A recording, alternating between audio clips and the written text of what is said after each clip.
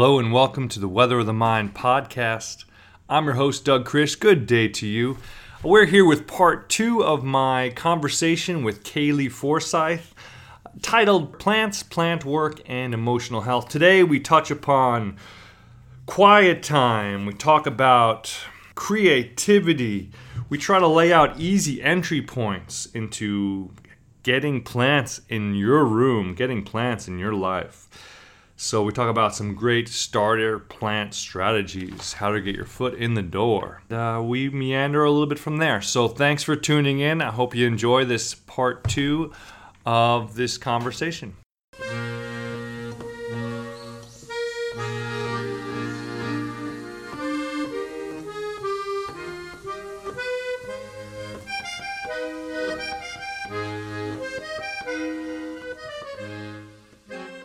I like to ask people about who they were when they were 8, 9, or 10 and relate it back to their adult self.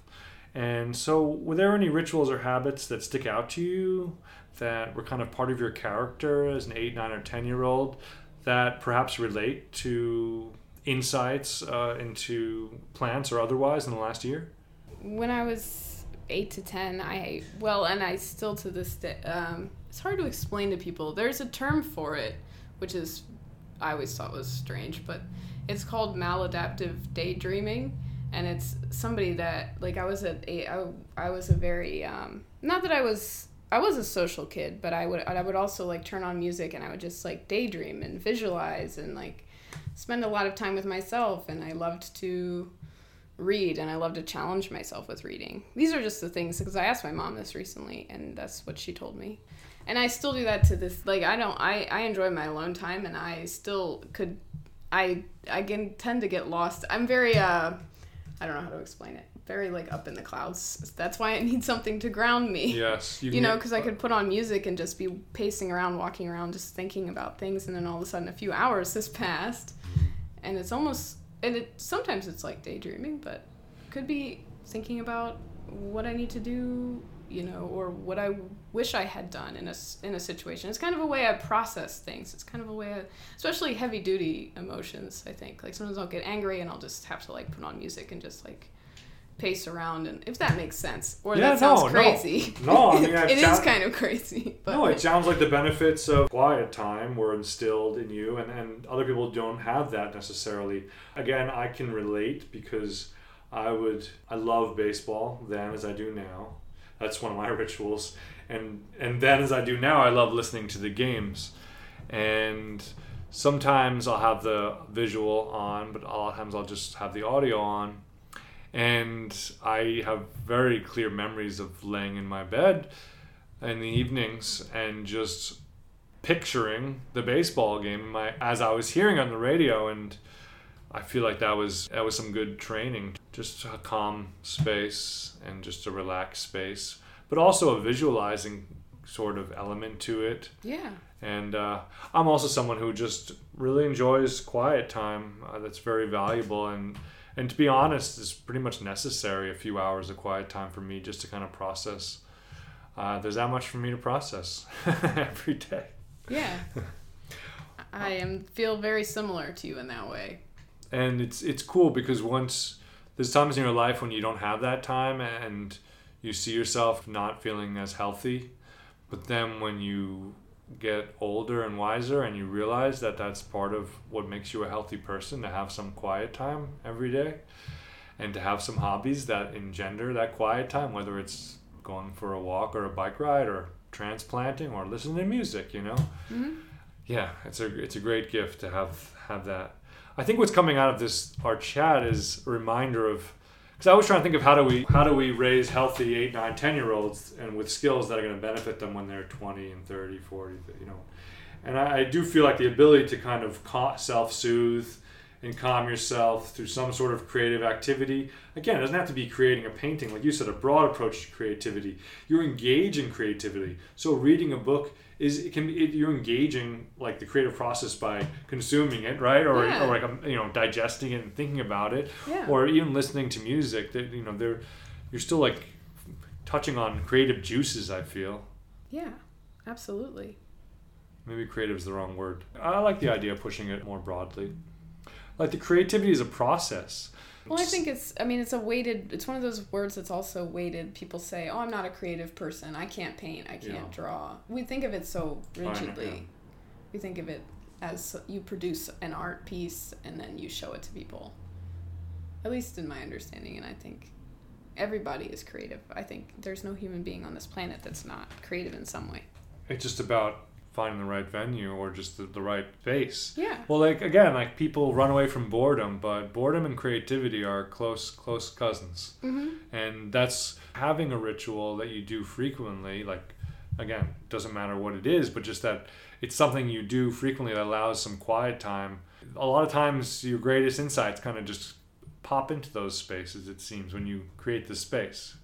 Just to kind of almost go for a bit of a wander in your own thoughts.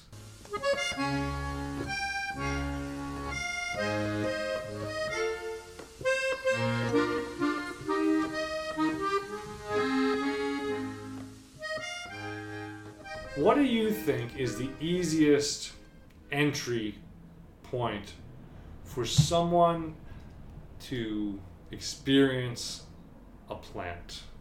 That was so poorly worded. It wasn't poorly worded. Well, I'm thinking of like, you know... Well, I mean, you mean in terms of starting? I mean building a relationship with a plant. Oh, sure. I mean, I would say the best choice would be to choose a starter plant that's easy, that you water once a week. Make it happen in your mind that you one day a week you're going to water it, and then watch it grow.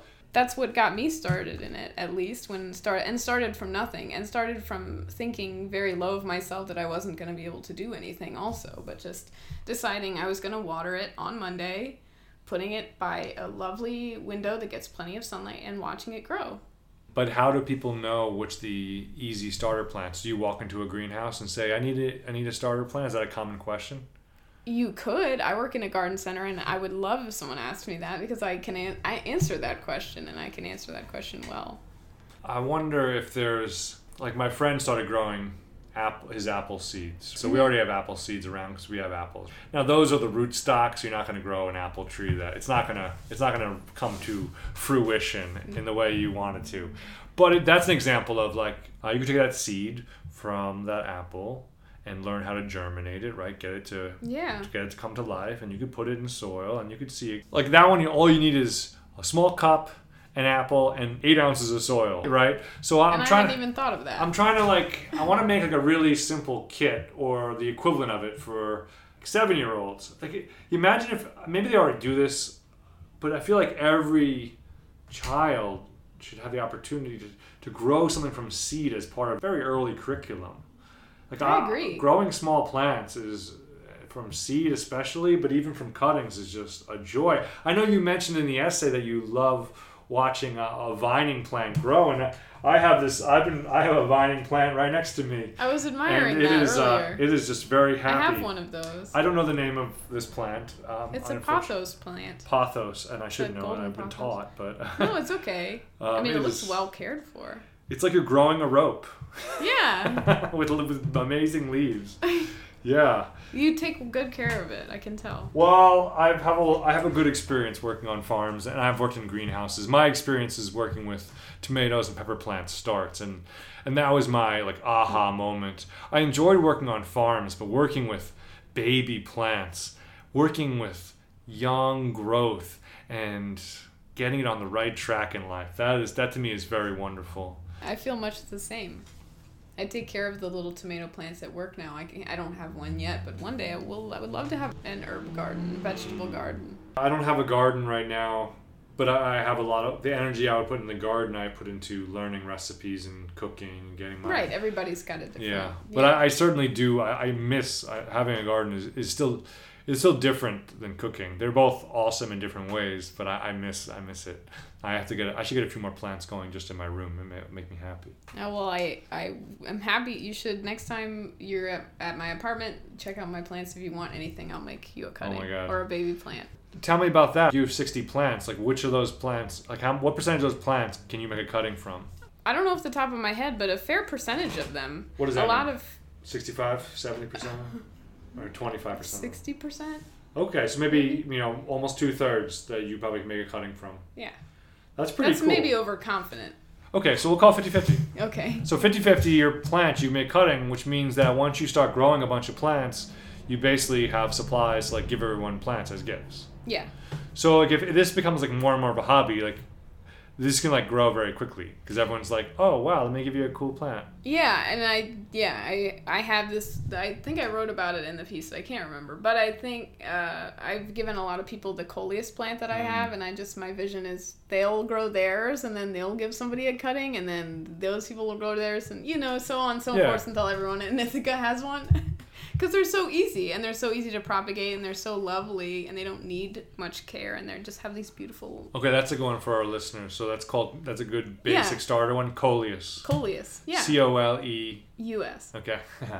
Great. And there's many different varieties, and they're all the same. They all root very easily in water. You can trim it, put it in a mason jar, a clear mason jar. Oh, I've seen people do this frequently, right? This is the one that you see kind of ubiquitously. And you get to literally watch the roots grow in the container. Okay, I see this one all the time. That's coleus. What I'm often seeing, kind of long green. I could show you a picture or send you a picture. We're on the radio. That's true. I was like, but no, I don't know if you've seen that one specifically. Okay, but I definitely have seen rooting in water in mason jars that look just a lot of people really make cool. Cuttings from the one you have, the pothos plants. Those are awesome. Very easy to propagate, so you could give somebody that if you wanted. That is awesome. That's such a fun thing.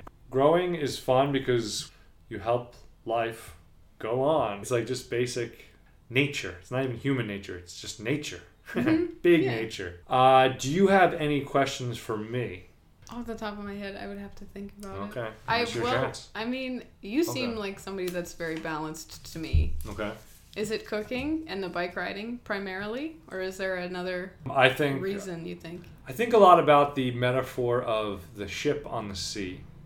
There's a few metaphors I come back to a lot in the podcast, but the ship on the sea is like each of us is kind of our own little ship, right?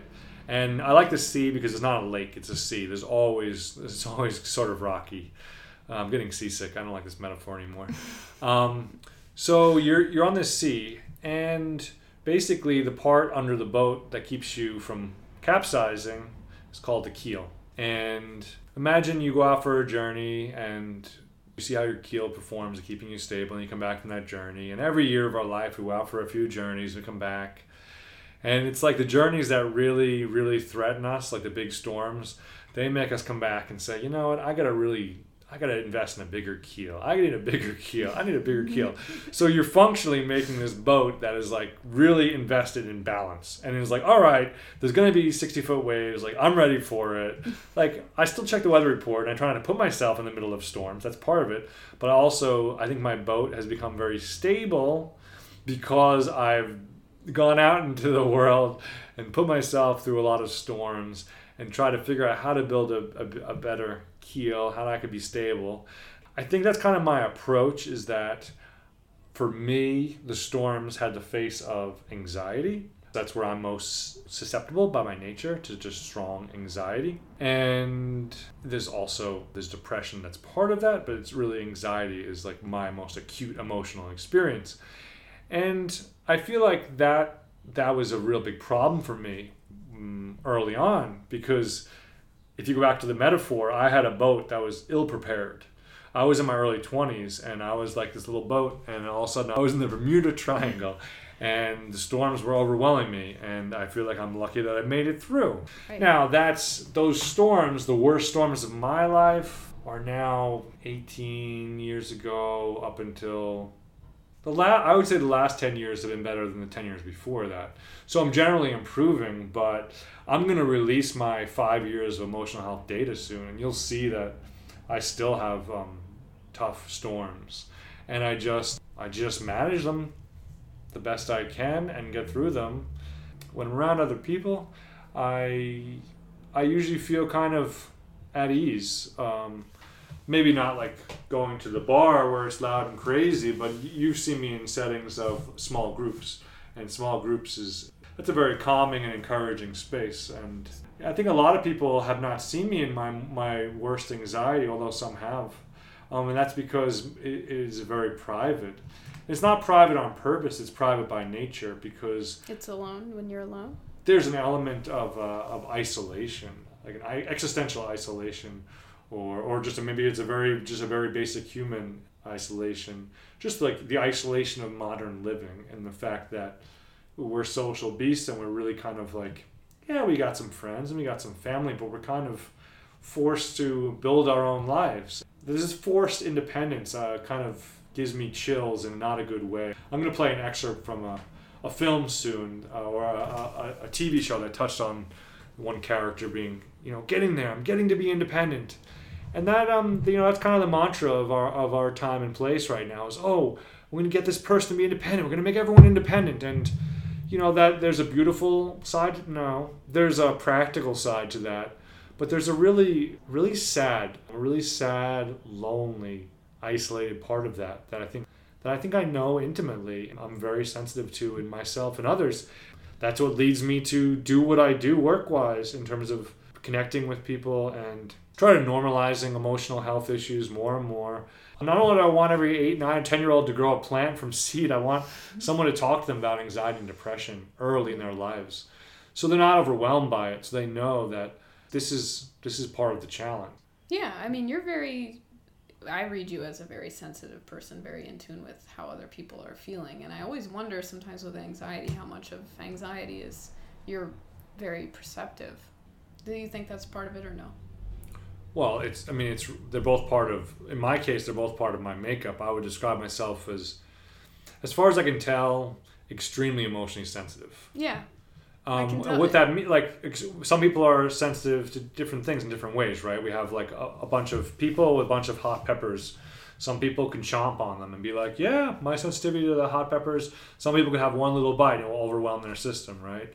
So in the same way, like emotions, like when I say some people, if we're more emotionally sensitive, I'm curious, like this is a topic that needs a lot more exploration. What does that mean? Does that mean we're sensitive to anger? We're sensitive to all the emotions the same? We're sensitive to joy?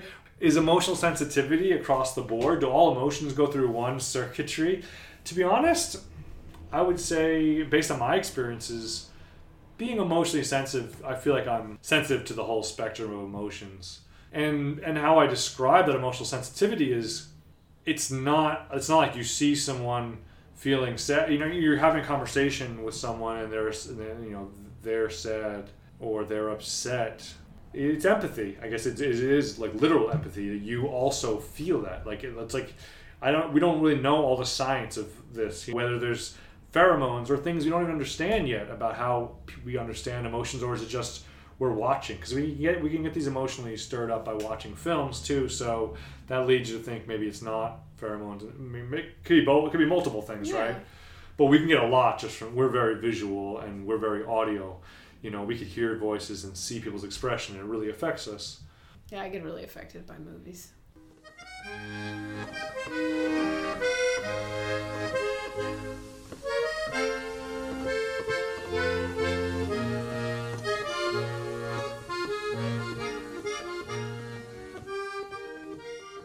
We talked about a lot of good things today. Let's see. So the fourth subject of the Weather of the Mind School is called nature and culture. And I haven't really laid that out too much yet, but kind of finding existential peace, I believe, is to understanding that each one of us is part of nature. Each one of us is part of culture. And getting grounded in both those, I believe, is important in some ways. I like the theme of grounded and being grounded and inspired. I really like that you wrote about that. I like that theme of today. Also the theme of what prepared us to have success in this time of challenge, or in any challenge, but certainly in the time of Corona. So if we're thinking about youngsters and preparing them to be healthy adults, self-refuge, learning how to take care of themselves and calm themselves, and some sort of creative, artistic, engaged pursuit. Yeah, imagination, letting them play, letting them, to a certain extent, be themselves. Obviously you have to tell them, don't do that, you're going to hurt yourself, but within reason. Playing outside with my brother, I could do that for hours. I probably still could, just in the dirt, or like riding the golf cart that we have at my family home. You know, whatever the case. Riding bikes. A lot of imaginative play. Creating characters, talking in our own little language. Kids can be very creative, and I feel like we stifle them out of that. Exactly. A lot of great attributes of childhood, being creative and playful, often do get a little bit stifled, but it's like anything else. I feel like most people understand. Most people have engaged play or creativity, at least on some level. Yeah. So like this, to go botanical, the seed is there, right? The seed is there. We just need to make some conditions, put it in the right space for just a little time, a little bit of structure, That's why I like giving people a little bit of clues of projects, or a little blank canvases are overwhelming. So guiding people a little bit to get involved. Yeah, and it doesn't stop when you're an adult. You can still do things for who you were as a child when you're an adult, because you're the same person. When I try to think of how to build a peaceful life, I think about what gave me peace when I was 7, 8, and 9, and here I am riding my bicycle a lot more because of that logic, and so far so good. That makes sense to me. Yeah. All right. Well, thanks for joining the Weather of the Mind podcast and the Weather of the Mind School.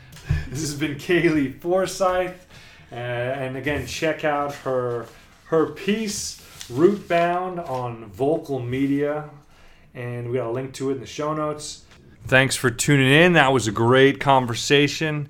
Just a few reminders: keep up with the hydration and the healthy eating, and getting that blood pumping. These physical things not only affect us physically, but physical and emotional and mental, all connected.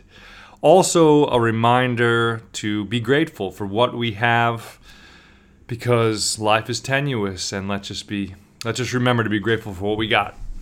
All right, living and learning. Have a great week or two. I will catch you soon. Bye-bye.